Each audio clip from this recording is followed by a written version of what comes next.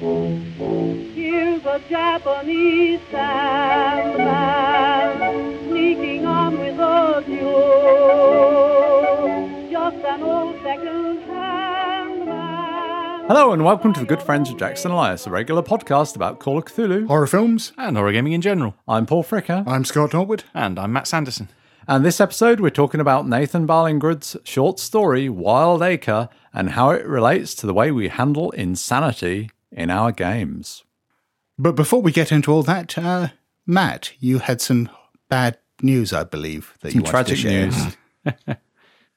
Well, bad for you, maybe. I think bad for humanity in general. Oh, the good fellas over at C is for Cthulhu have just finished at the time of recording. Their C is for Cthulhu Plushalooza, I think that is how they called it in the end. I still really don't think they realise what C is for. Cthulhu Plushalooza. Yeah, Plushapalooza. Plushapalooza. It was a bit of a tongue twister. It rolls for off me. the tongue, really. I think the loser is always implicit. A bit like money out of my bank account. They started off by doing a set of 3 6-inch high little Cthulhu plushies for babies. So you got the good old stereotypical Cthulhu green, and you got powder blue and pink. So you got those for the boys and girls and the tentacle amongst you. But they've extended that I range. don't think we should stereotype gender based on the colour of our Cthulhus, though, should we? Given they've got a lot of other colours, I think they're just filling in gaps. Fair enough. But they've also, now that they've got the 6-inch one, then they've got the foot one that they have normally, which they've also now done a Stars and Stripes one for 4th of July. Oh, for fuck's sake. Nothing says America like a Stars and Stripes Cthulhu. Indeed. They've now also done a Jumbo Cthulhu, not the giant Cthulhu, because we've already got him. Yeah. But one that's 2 foot high. So you've got the 6-inch, the foot, the 2 foot, and the monster that we terrorise Scott with. Just the microphone doesn't pick up the look of disgust. Why must they do this? Why? Apparently I have spare room in my office that needs filling. And you've been leaving the house, Scott, is this true? Have you been seen leaving the house and boarding a train bound for London? So yes, a few weeks ago, I did go down to the London 14 Society event, The Haunted City, Modern Monsters and Urban Myths. And a damn fine day out it was too. It was just really a collection of talks on various themes, but all sort of tied in with the idea of urban myths and cities. So it was, things like ghost stories from the underground and bear sightings in Hackney and the legends of Spring Heel Jack and a bit on Slender Man. And there were some particular highlights. There was one very interesting talk by a former journalist about the legends that grew up around the crying boy pictures in the 1980s in the UK. So this was a legend that started out from the tabloid press, particularly the Sun newspaper, and the idea that there had been this rash of house fires in which the only thing to survive was these really kind of cheap, tatty paintings that were painted in either Italy or Spain of crying boys, crying young children. The Sun basically built up this whole story about there being a curse. And this ran and ran and ran. It's a bizarre story. I mean, there's too much to go into now. I mean, this was like a half-hour talk on it. But I'll try to put some links in the show notes because it's a bizarre little piece. It sounds like one of those great stories which, when you scratch down, there's actually no evidence whatsoever. Oh, there's plenty of evidence. Is there, though? But there's also a perfectly rational explanation. I went down there. The paintings were made of flame-retardant material? That was exactly it. Who would have thought it? Yeah, that was exactly it. It took me about 30 seconds to suss that as well. That's because we're Cthulhu investigators, Yes. Scott. We get this stuff, right? Let's see that. I mean, there was another great talk on the vampire rabbit of Newcastle.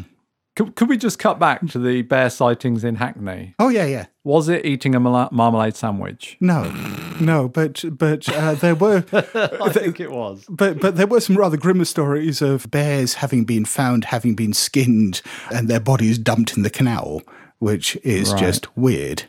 Yep, that's... And it's happened more than once. Okay. But yes, there was the Vampire Rabbit of Newcastle, which is this little gargoyle over a building in Newcastle. And the woman who gave the talk spent about 20 minutes talking about her researches into it, trying to work out why this thing existed, what it represented. And she never did find the truth, but the story of all her researches was, it is like a Cthulhu investigator looking into something and just following all these random leads down very, very strange places. And also some late nights watching Monty Python and the Holy Grail. She did, oddly enough, bring that into Right. it. Yeah. I thought you were going to say going down the rabbit hole then for a minute. I should have. That was a wasted opportunity, Matt. I feel ashamed. The highlight of the whole thing was obviously Justin Woodman's talk on Cthulhu, particularly the crossover between Lovecraft and the occult community. I did speak to Justin for a while afterwards, and I think we've probably got an episode in there somewhere. Later this year, we'll be putting out issue 4 of The Blasphemous Tome. We'd like to welcome any submissions from listeners, whether it be artwork or written pieces. For more information, please check the website. Without further ado, on to our main topic, Wild Acre by Nathan Ballingrud. I thought this would be an interesting story to talk about following our 2 recent episodes on Insanity and Call of Cthulhu, because when I read it for the first time last year, I was immediately left with the impression that it did a lot of interesting things in the way that it portrayed the way that someone might react to the kind of horrific experience a Call of Cthulhu investigator might go through. And Nathan Ballingrud is a living author. Yes, living. And perhaps only the second one we've discussed and the first that we know actually listens to this show. Most of his work to date involves the intrusion of the preternatural into damaged lives. Yeah, so he's written a lot of short stories, mostly based, what would you say, Scott, in modern-day America for the most part. And he's published short stories in a collection entitled North American Lake Monsters, which won the Shirley Jackson Award for Best Collection in 2013, and a novella, The Visible Filth. His second collection, The Atlas of Hell, is due out next year in 2019. His style seems to be changing. The stories in North American Lake Monsters are very thematically linked, with one exception, but his recent stuff has been more, I'd say, playful. And yeah, I'm really looking forward to reading Atlas of Hell. This story, Wild Acre, can be found in North American Lake Monsters, as well as Ellen Datlow's Best Horror of the Year, Volume 5, and The Best of the Best Horror of the Year. So now let's have an overview of Wild Acre. Well, we open up at the Wild Acre development site in North Carolina, surrounded by woodland in the shadow of the Blue Ridge Mountains. Jeremy, a construction contractor, is camped out in a partially built house with a couple of his employees, Ronaldo and Dennis. And they're there because there's been a little trouble at the development. The site has been vandalised repeatedly, apparently by eco-terrorists. This has stalled the development project, making it difficult for Jeremy to pay his crew. The night progresses with no sign of the vandals. The 3 men drink and laugh, trading largely good-natured barbs, and after a while, Jeremy goes to pee in the woods. This is the point where you'd expect he'd be the first person to get whacked, wouldn't you? Yes. Yeah. But that's not what happens. As Jeremy pees, he sees a naked young man in the woods who grins at him in a rather alarming way. I guess having a random naked stranger walk up to you and grin would be fairly alarming, at the best of times, in the woods, in the dark. Yeah, so the man suddenly bounds off, and Jeremy drunkenly tries to pull his flies up and runs off and calls to the others back at the house. Jeremy's anger and frustration have been building all evening. He's been worried that he might lash out at Dennis. Now he is exalted to have a proper outlet for his violent impulses. Once he gets close to the house, however, Jeremy realises something is wrong. He hears Dennis scream. And then he hears something else. A heavy tearing like ripping canvas, followed by a liquid sound of dropped weight, of moist, heavy objects sliding to the ground. He catches a glimpse of motion, something huge and fast in the house, and then an inverted leg standing out suddenly like a dark rip in the bright flank of stars, and then nothing. A high, keening wail, ephemeral, barely audible, rises from the unfinished house like a wisp of smoke. Once he's in a position to see what's happening, Jeremy catches sight of the butchered form of Dennis, organs spread everywhere, but Dennis is still alive. There is a dog-like humanoid figure, shaggy, furry, bent over Ronaldo, crushing his head into the wooden floor. Dennis begs Jeremy to shoot the creature. Jeremy runs back to his pickup truck, where his rifle is stored, but once there, he jumps into the cab and starts the engine. He catches a last glimpse of the creature tearing into Ronaldo as he drives off at speed. Now, even though it's never mentioned in the story by name, this creature is very obviously, from the description of what's happened, a werewolf. And I did read an interview with Ballingrud a little while back. He mentioned that it could very easily have been a story about a bear attack in the woods or something like that. It didn't necessarily have to have this supernatural element. But on the other hand, he said that he wanted to write a story with a werewolf in it. And I think that's a damn good reason. It didn't actually twig with me until much nearer the end that was what it was. Oh, wow. Because I didn't realise that the grinning figure in the woods was the same figure that was ripping the people apart, because it seemed it's like suddenly the guy's in front of him and then he's behind him ripping him up. It seemed too close to be to the same being. Oh, wow. I was expecting some freaky occurrence of this naked kid coming out of the woods again or appearing somewhere else in the story. Yeah, I thought maybe a ghoul, because they were kind of a bit dog-like, but it's not clear it's a werewolf. We jump forward 6 months. Jeremy is sitting in a diner with his wife, Tara, who is telling him about Tim, a teacher she works with, who keeps flirting with her. She says, "I want him to see you at the Christmas party. Get all alpha male on him. Squeeze his hand really hard when you shake it or something." That's one of the things I really like about this. It's those little subtle hints to think back to dog. Yeah. Yeah, there's a lot of very carefully chosen language in this story. Jeremy is distracted, unsettled by the gangly, hairy young busboy working at the diner. Part of his mind is still reliving the final horror he saw in his rearview mirror. The developer of Wild Acre has gone bankrupt, and the site is now abandoned. Jeremy has been unable to find work since. We learn that the deaths of Dennis and Ronaldo have been ascribed to a wolf attack. Jeremy obviously knows otherwise, but he's not admitted this to anyone. He won't even use the name of the creature. Well, he got the last bit of it. Yeah. Werewolf. Yes. But it's interesting that this is a werewolf story that never once uses the word werewolf. It's something we perhaps see quite a lot in media these days, like zombie stories, like, say, The Walking Dead, that never uses the word zombie. Sometimes it seems quite coy. In this case, it seems to be very much a product of Jeremy's denial. We cut back to the funerals of Ronaldo and Dennis. At Ronaldo's funeral, Jeremy discovers how little he knew about the man. He didn't even know that Ronaldo was married. Ronaldo's brother-in-law politely confronts Jeremy about outstanding pay owed to Ronaldo's widow. He then asks why Jeremy didn't shoot the wolf. All Jeremy can offer is an excuse about how fast everything happened. The brother-in-law suggests that Jeremy leave, telling him how hard it is for people there to see him. On the other hand, Dennis's funeral is a very different affair. Dennis's widow and his children seem too shocked to do more than hug Jeremy. Moving back to the present, Dennis has a nightmare in which he sees the boy in the woods, twitching and cracking, exploding into blood.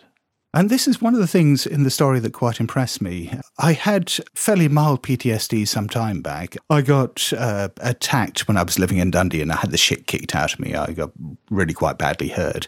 And for quite some time afterwards, I had the most horrific nightmares in which I was reliving the incident, but it wasn't like a direct replay of the incident. It was always subtle differences, different people being involved, different locations, being stabbed instead of being beaten up. And it was a terrifying, visceral experience. But it was that constant reinvention of it. And seeing this in the story where, it is sort of the essence of what happened, but at the same time it's something completely different, just rang completely true with me. Jeremy wakes up, slowly realising that he has wet the bed. Tara changes the sheets and almost turns on him in anger when he tries to help. She calms quickly, though, and tells him to go and take a shower. He sits on the floor of the shower, hugging his knees. We flash back to 2 months after the funerals. Dennis's widow, Rebecca, asks Jeremy to come over. He finds the family packing all their possessions. The bank has foreclosed on their house, and they need to be out by the weekend. Rebecca spells it out plainly to Jeremy. She and her family have no money, and their only extended family can't take them in. His guts twisting with guilt, Jeremy explains that he can't help them. He's heavily in debt himself, has no income, and can't offer them a roof. Rebecca loses her temper, threatening to sue Jeremy.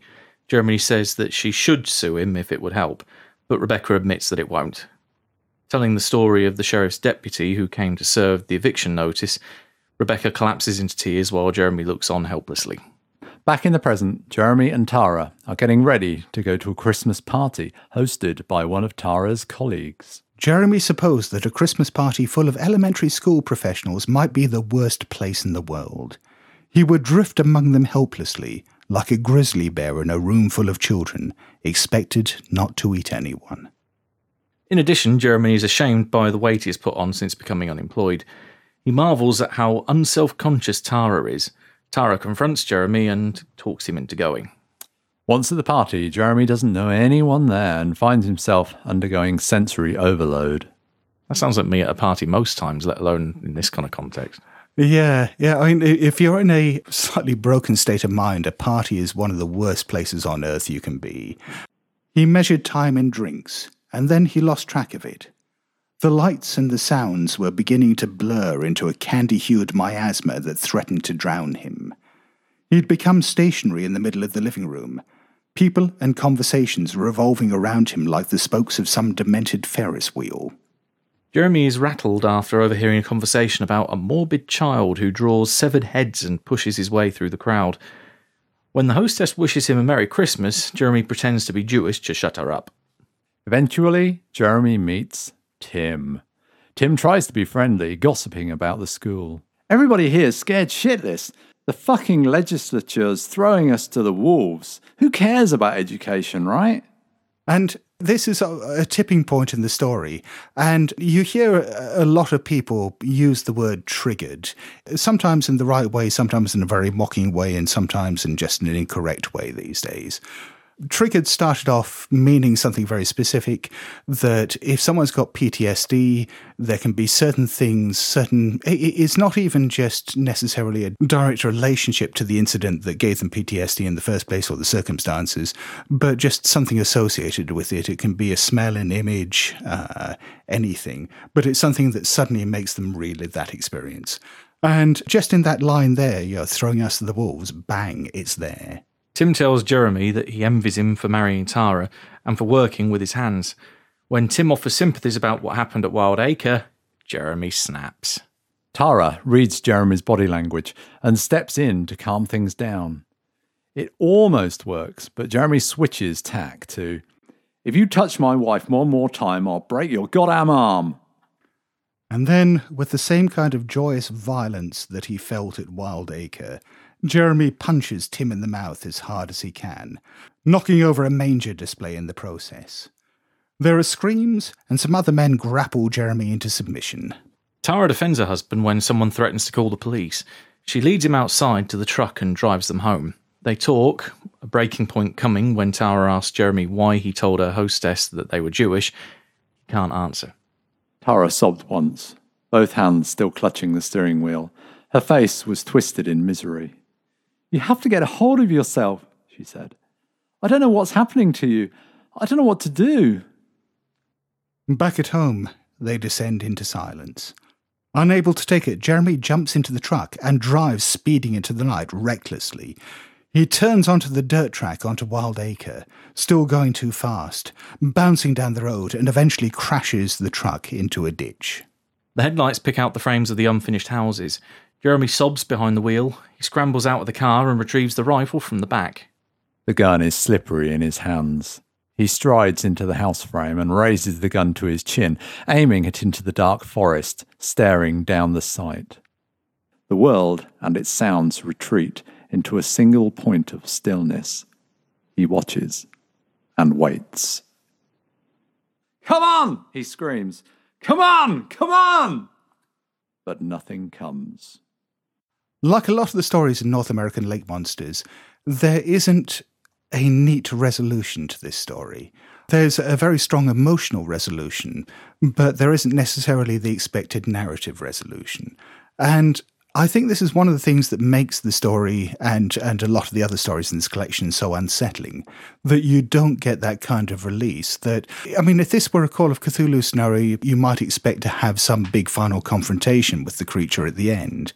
But, instead you have a broken man just shouting into the night, knowing that he'll never get his life back. That, to me, is far more horrific.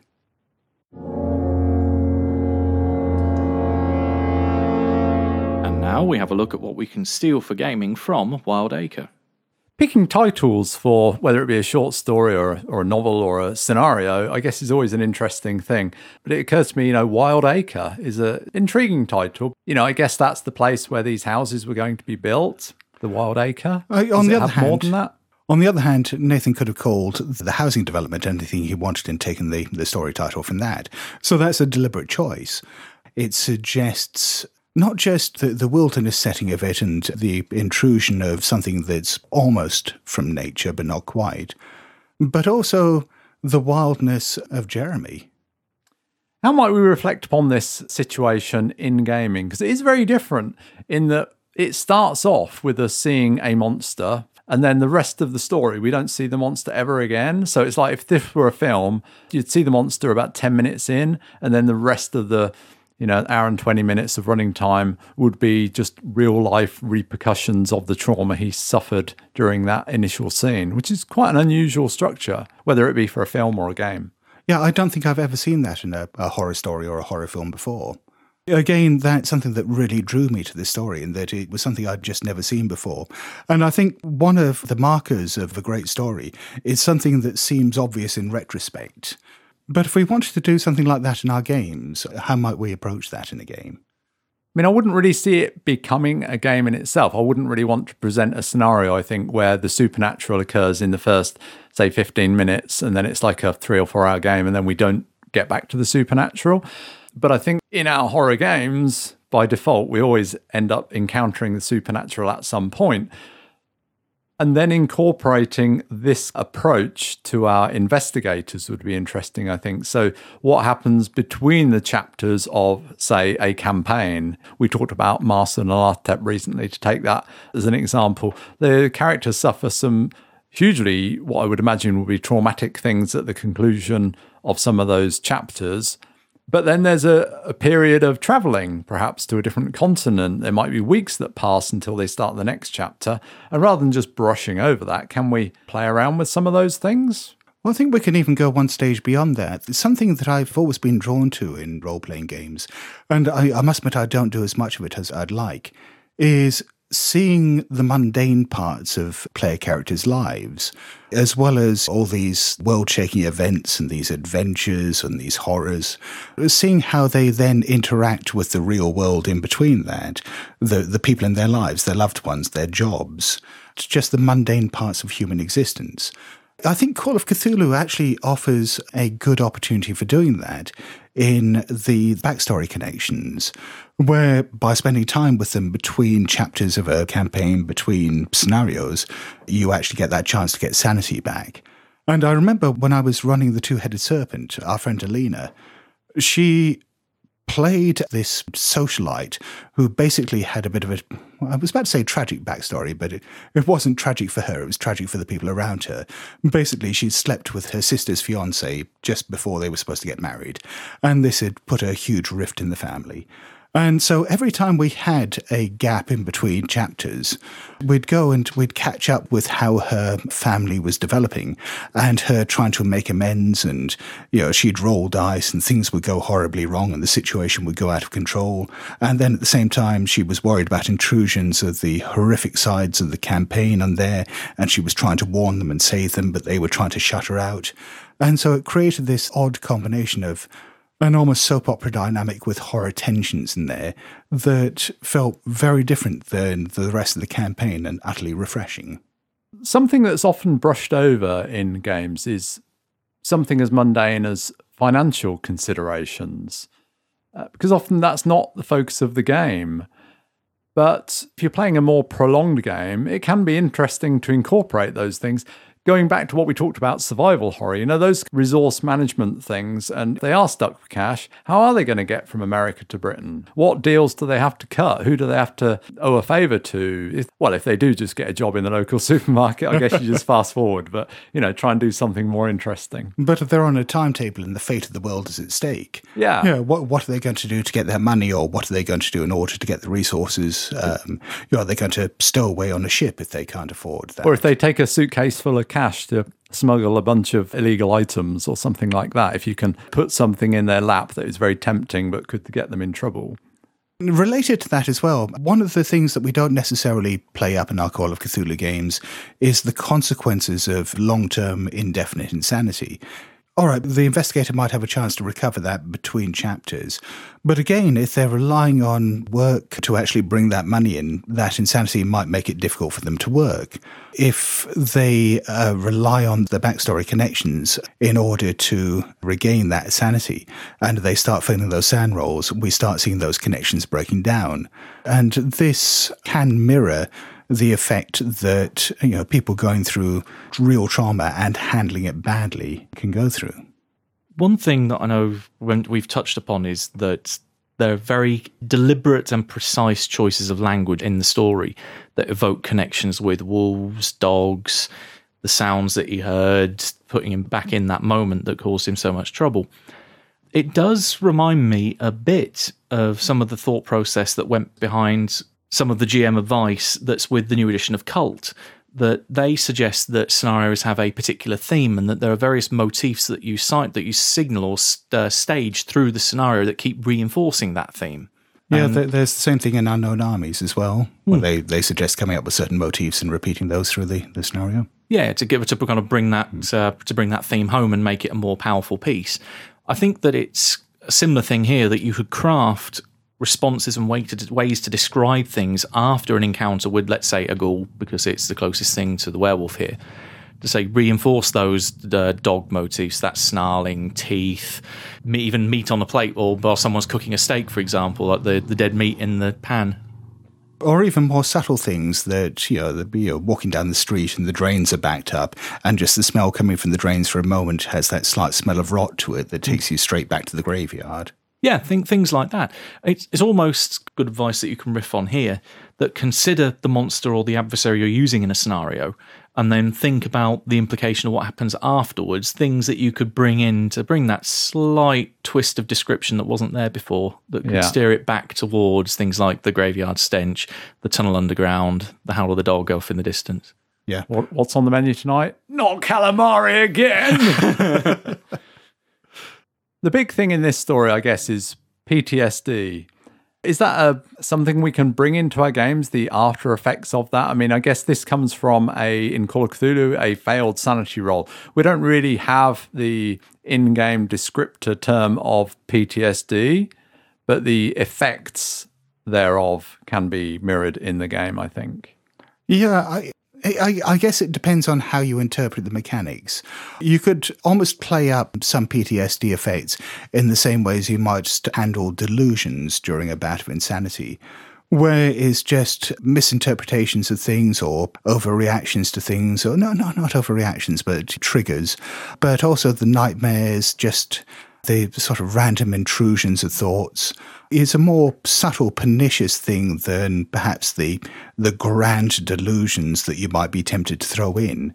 But sometimes subtlety can be far more unsettling than a punch in the face.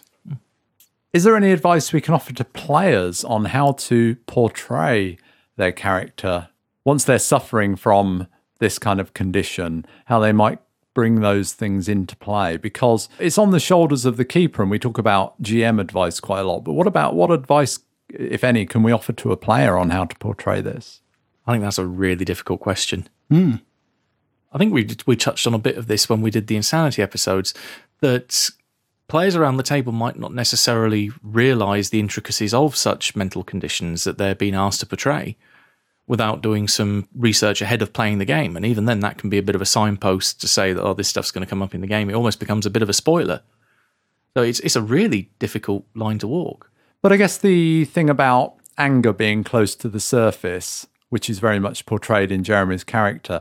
And rereading the story, it was evident how close that was to the surface at the start of the story, and how also it describes him as being very overweight at the start of the story. But later on in the story, after the event, months later, suddenly his weight is a problem on his mind, and his anger, even though it was close to the surface before, now that's a problem.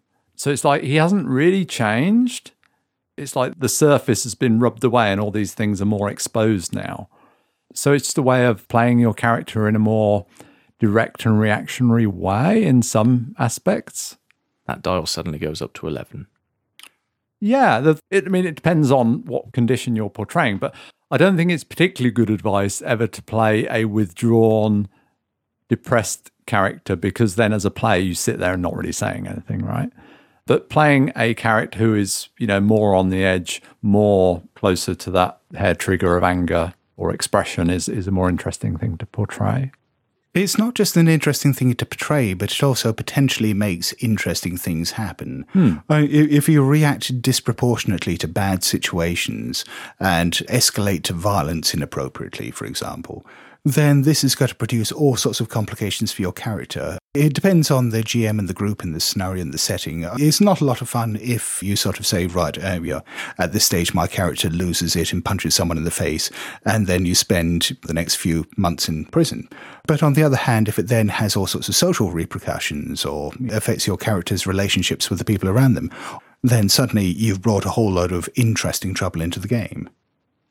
And I can imagine in the scene where Jeremy's at the party and he gets, well, one might call it provoked by the other guy, Tim. In a game, Jeremy is suffering from indefinite insanity, I guess, because it's 6 months after the event. Then he's subject to delusions. I can imagine the NPC mentioned something about wolves and, he catches something under the table out of his eye, perhaps as a delusion presented by the keeper. Is it a wolf? Maybe it's just the pet dog or something like that, but just that mention of wolves might trigger off that momentary flash of recall, because the player might not pick up that. And going back to this idea of the fact that this didn't necessarily need to be a werewolf story, I see every now and then people writing Call of Cthulhu scenarios that don't contain any supernatural elements, or certainly don't contain any mythos elements, but let's say no supernatural elements at all. Do we think that we can still make those as horrific? It strikes me that so much of the horror in this story comes from other sources, and it's got me thinking as to how I'd bring that kind of horror into a game. I think you probably could do it, but would I want to do it? Probably not. That is a valid point. We tend to put these elements into the stories because we're interested in them, because they're the toys we want to play with. But it did get me thinking as to how much I could strip that back, what the important parts of the horror are. I'm just watching, and I highly recommend Ken Burns' documentary about the Vietnam War, which is on Netflix. And the wonderful thing about that series is, of course, that many of the people that fought in the Vietnam War are still alive. So we've actually got first-hand accounts. And it's pretty clear that several decades on, many of them are still suffering from the effects of that. One guy was saying how his kids were being weaned off of their nightlight, but they were asking why he still had one. Oh, gosh. That's pretty terrifying. He said he can't have the light out anymore. And they got numerous people talking about the horrors of, not really the direct horrors of the gore and so on, but just the fear of, one guy was just talking about the fear of walking, because it wasn't like the fear of going into battle. It was just the constant fear of any moment something could happen. Wow. That's going to change you, I think. And because it's always a subjective thing. Some people are going to be traumatized for life by that, and some people are going to get over it. But how do you put that into a game? I think real life things based on that sort of horror are a lot more difficult to communicate, because a monster or a supernatural thing, we can imagine that in our bedroom. The monster under the bed. And we can imagine people, I guess, mundane, a house invasion or something, people breaking in, or a car accident. But those are relatively mundane things. It's kind of hard to communicate that sense of horror that those things really bring. Yeah, it's interesting that you bring up war as an example there, because I remember having some fairly long conversations with Keeper Chad from the Miskatonic University when we worked together on Our American Cousins for World War Cthulhu. And certainly for the World War Cthulhu Cold War line in general, there was this feeling that I kept getting, and that Chad got after that the real horrors we were dealing with there, the historical horrors that we kept digging up, was so much worse than any mythos bits that we could put in, that by turning it into a normal horror game, it felt like we were diluting it. Yeah, because those are real things that are really, well, there are things as bad as anyone can imagine. And monsters and so on, they've got a bit of gloss to them. It's hard to, I guess with any of these things, it's hard to really make it terrifying in a story at the table. It was me also that I find that adding those kind of elements into it makes it more of a game and gives it that divorce from the real world, which is exactly what I want from gaming. If I want the real world, I just turn on the TV or I go to work. I don't want it to be too realistic, because that's the complete antithesis of what I want from a game. I think we want a sense of wonder and escape. I don't know. I like provocative games. I like games that make me feel things. And that doesn't necessarily rely on supernatural elements. It's something that I keep wondering about, which is why there are so few role-playing games out there that don't have any weird elements. Yeah. The vast majority of them are fantasy, science fiction, or horror. There obviously are exceptions, but they're in the minority. Considering the larger fiction landscape does not represent this in any way, that always strikes me as an interesting disparity. Why are we drawn to these things for games specifically? Final question I just wanted to ask. As I mentioned earlier, this doesn't have a nice, neat narrative conclusion, perhaps, or at least not the kind of narrative conclusion we'd expect from a story like this. It certainly is something I'm a big fan of doing in my games. Do you two ever do that? Or I'm never quite sure whether it's just me that does this and sort of leaves lots of things dangling. Deliberately to create that sense of horror. Not necessarily to create a sense of horror. I think sometimes I leave stuff open for like the potential sequel, or almost get the players thinking, well, what could happen if this spins off into this direction? And so it's more of an imaginative tool than one strictly for horror. I think sometimes it's just out of necessity as well, because unless you're driving it towards some preordained climax, then it tends to end perhaps chaotic and in different ways for different characters and in an unexpected way. And perhaps that's the end. And some people have survived and some people have died and some people have fled away. And it's like, well, that's kind of the end of the story. So maybe just do an epilogue and sort of say what happens to your character and what happens to your character. But actually, Scott, I wonder, you talk about this story not resolving. I think it does resolve. I mean, he goes back where the story started with him actually getting his gun out now in a way that he didn't at first. He doesn't confront the werewolf again, but he's back there, and the end is that he's never going to find it. Well, I mean, that's why I was talking about an emotional resolution rather than a traditional narrative resolution, because I think that is a very contained story. It ends on an emotional peak. And, that's something I want from my games. If I'm running particularly a one-shot, I will generally try to find a sort of peak emotional moment and end it there. That doesn't mean there's a climactic fight, or whether, all the secrets come out, or, whether the big thing that it was building towards ever actually happens on screen. I'm quite happy with a lot of that stuff being implied, as long as I leave it on that moment where all the players are just going, oh, wow, okay, that was intense. Yeah, I can certainly remember years ago, like playing with one particular GM, and often a lot of the stuff wasn't exposed. People afterwards be like, what was going on there? And he'd just sort of say, well, you just have to make it up for yourselves, won't you? I don't know if that was good or bad, but that was his approach. It also strikes me the ending as being a particularly, again, reinforcing the real world and realistic aspect of it. Because it would be, just so happened to be a coincidence that the one night he chose to go back up there, the werewolf would be there for him to shoot. Yes. As if he'd been sat on his arse waiting for the last 6 months, waiting for the bloody moron to turn back up with a gun. Yeah, I agree. That would have been a shit ending, and I'm really glad the story doesn't end like that. I think it would have been a much, much weaker story. But it just strikes me as being perhaps comparatively unusual that it does end in this way, which is, one of the many reasons why I love this story. It breaks with tradition in a lot of ways, and it is just reinforces realism all the way through.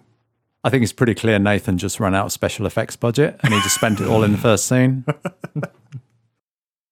Thank you.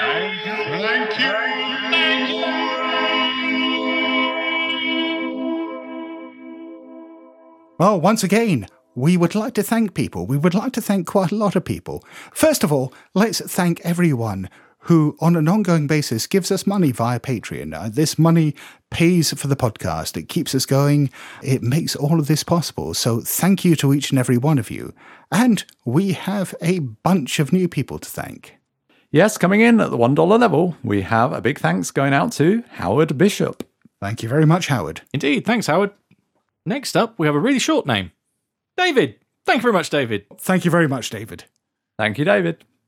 And thanks to Kelly Hoy. Thank you, Kelly. Indeed, thank you very much, Kelly. And also thanks to Sven Soren Witter. I hope I'm pronouncing your name correctly. Indeed, thank you very much, Sven Soren. Yes, thank you, Sven Soren.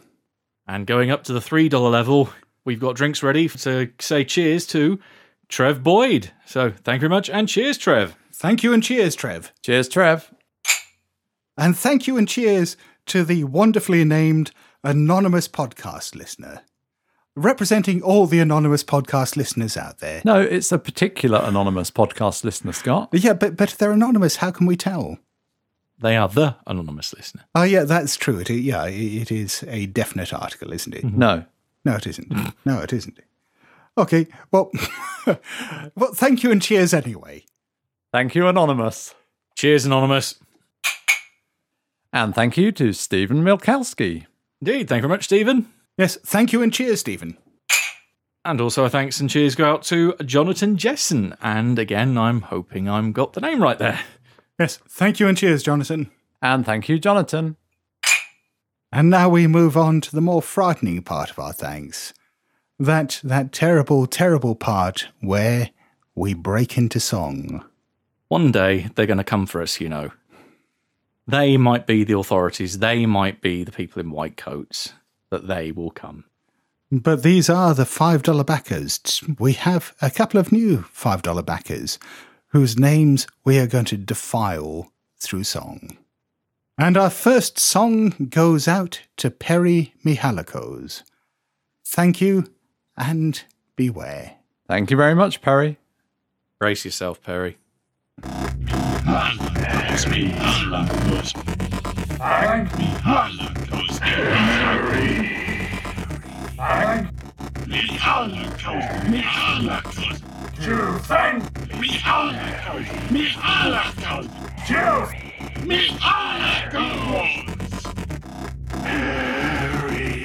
you! Thank And our next song goes out to Duncan Macmillan. Thank you, Duncan. Indeed, thank you very much, Duncan. Thank you, Duncan. And we hope you like this. Stay on the path, Duncan. Duncan Macmillan. Thank you. Where are you? Thank you. Duncan. Are you there, Duncan?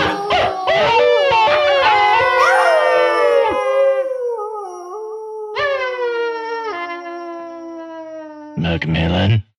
Thank you.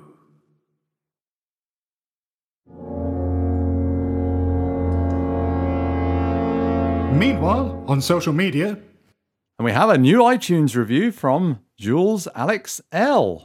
Thoroughly addictive material. A good test of a podcast is, in my view, that after getting used to the voices of the hosts, would you like to sit in a pub with these guys for an evening's banter?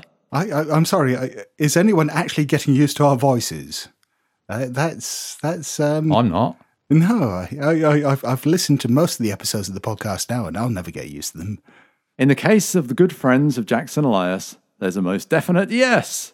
These guys are erudite, funny, and generally great company on my drives to and from work, on the subject of which, It's well recorded and produced, meaning that the car engine rumble doesn't disrupt things, very important for my listening habits. A hugely enjoyable back catalogue of incisive and entertaining discussion for anyone interested in Cthulhu or horror. Highly recommended. Oh, that was absolutely lovely. Thank you very much, Jules. Hey.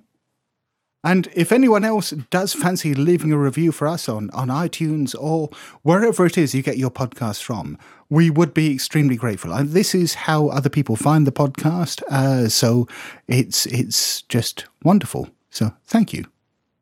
We've also had some feedback on our episode about building player engagement. Shane McLean over on G Plus says, as a GM typically has more workload, the players need to help keep the GM engaged too. They have a responsibility to create and play interesting characters, or to try their pre-gens out for size as proactively as they can, to interact with the world in a game-positive manner, and to take a shared ownership of the pace and tone of the game.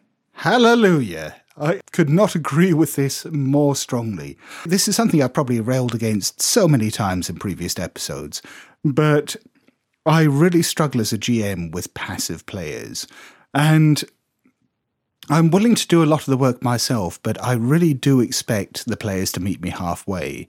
If your character is going to spend all their time running away from what's going on and hiding or not engaging with things because that's what their character would do, then after a while, I'm just going to ignore you. I call the police. I've had the experience years ago at Gen Con in London, which, that dates my comment, of running a game for a bunch of people I didn't know at the con, and there was two of them as I sort of gave out the papers and turned around and got my folder out of my bag and come back to the table, and they're chattering away, and I'm like, can you sort of finish your chat because I want to get on and run the game? And then I realised they're talking to each other in character already. I'm like, I hardly dare interrupt them because I'm just not used to this kind of behaviour. But yeah, they just got totally into it, which is marvellous. And from Edwin Nagy on G+. One small trick that I've found successful as both player and GM for con games is having or giving some quick customization options to the pre-gens. Whether it's choosing spells or a magic item in a D&D style game, or spending those last so many skill points, or even choosing a name, this can provide some early buy-in. I would say choosing a name, if you're going to choose a name, put a few prompts on there, because choosing a name can be dreadfully difficult. And people can just spend a lot of time just dithering. But I really like the idea of customizing your character, saying, you've got 40 more points to spend, put them where you like, that kind of thing. Yeah, I think that's a really good idea, and it's something I'm terrible about doing. It's something that never occurs to me when I'm running a game, and I probably should. Yeah, and Matt, you can choose whatever make of dynamite you want. Write it on the sheet. I'll just have 100 sticks. Yeah. I do a little bit of that, actually, with getting players to roll luck. So rather than me decide what they start with, I always get them to roll it. So then I don't get blamed for who gets 15. And our friend Frank Delventhal over on G Plus says, well, I think we've answered this already, but what about more singing?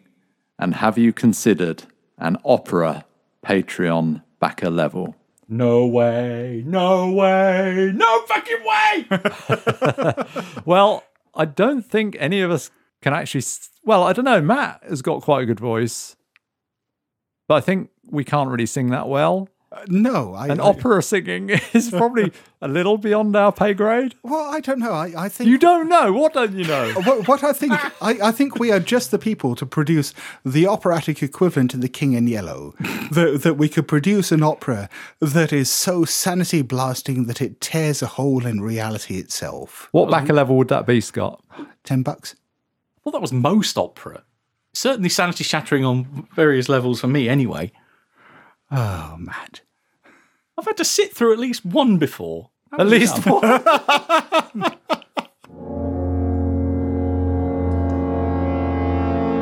And to wrap up, what are our final thoughts about Wild Acre?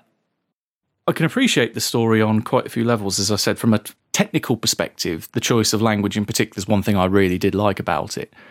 But as I alluded to in some comments, the fact that it's a very real story in a lot of respects, that's a bit of a turn-off for me. I read fiction to be, again, a bit like my gaming. I try to get away from the real world. It does a very good job at being very realistic, and that immediately made it very dull for me. Right, so you were looking for something more fantastical, supernatural, escapist, perhaps. Exactly that. Yeah, there's certainly nothing escapist about it. No, so I can totally appreciate it as a piece. I think it is very well constructed. I think it's very well written. It's just not the thing for me. It would not be on my preferred reading list because of those reasons. Yeah, on the other hand, I think it's one of my favourite horror stories, certainly of recent years. I loved North American Lake Monsters as a whole when I read it last year. I thought it was simply the best short story collection I'd read since I was probably in my 20s. There were a few stories that were real standouts, and Wild Acre certainly leapt out at me. It just brought into focus so much of what had been bouncing around in my mind about the way we portray insanity or mental illness or PTSD or whatever in role-playing games. And while I don't think it necessarily presents a model of how I'd want to do it in every game, or perhaps even exactly in any game, it certainly gave me so much food for thought. Yeah, I mean, I'd agree. It was a very good story in a good collection of stories. So I would commend North American Lake Monsters to the listeners. And I know you wrote about the collection in the Blasphemous Tome issue 3, I think, Yes. Scott, Yes, I at did. the end of last year. It is a good collection of very punchy short stories, which I enjoyed reading all of them. And I'd say this one was one of my favorites in the collection. And one thing I would say to you, Matt, is having read one of Nathan's more recent stories, slightly more recent, which I believe is going to be in the Atlas of Hell, a story called Skull Pocket, is that he does do stuff that is unlike the content of North American Lake Monsters. Skull Pocket is, I think, much more in your wheelhouse. It's a very playful, but at the same time very dark story that's, it's almost got a sort of Charles Adams-ish vibe to it. It's about a small town that holds an annual festival, but some years ago it was taken over by ghouls. And they brought their own religion into the town, and it sort of shaped the culture of the town. And it's kind of ghoulish fun. No pun intended there at all. No, not at all. And it'd be remiss of us not to mention that one of the stories in the collection does have a Lovecraftian connection. Oh, yes. The Crevasse, which is set in the Antarctic. Make the connection for yourself. So, yeah, there's a definite Lovecraft link there. Well, I think that brings us to the end of the episode. So until next time, it's a good night from me. Cheerio from me. And farewell from me.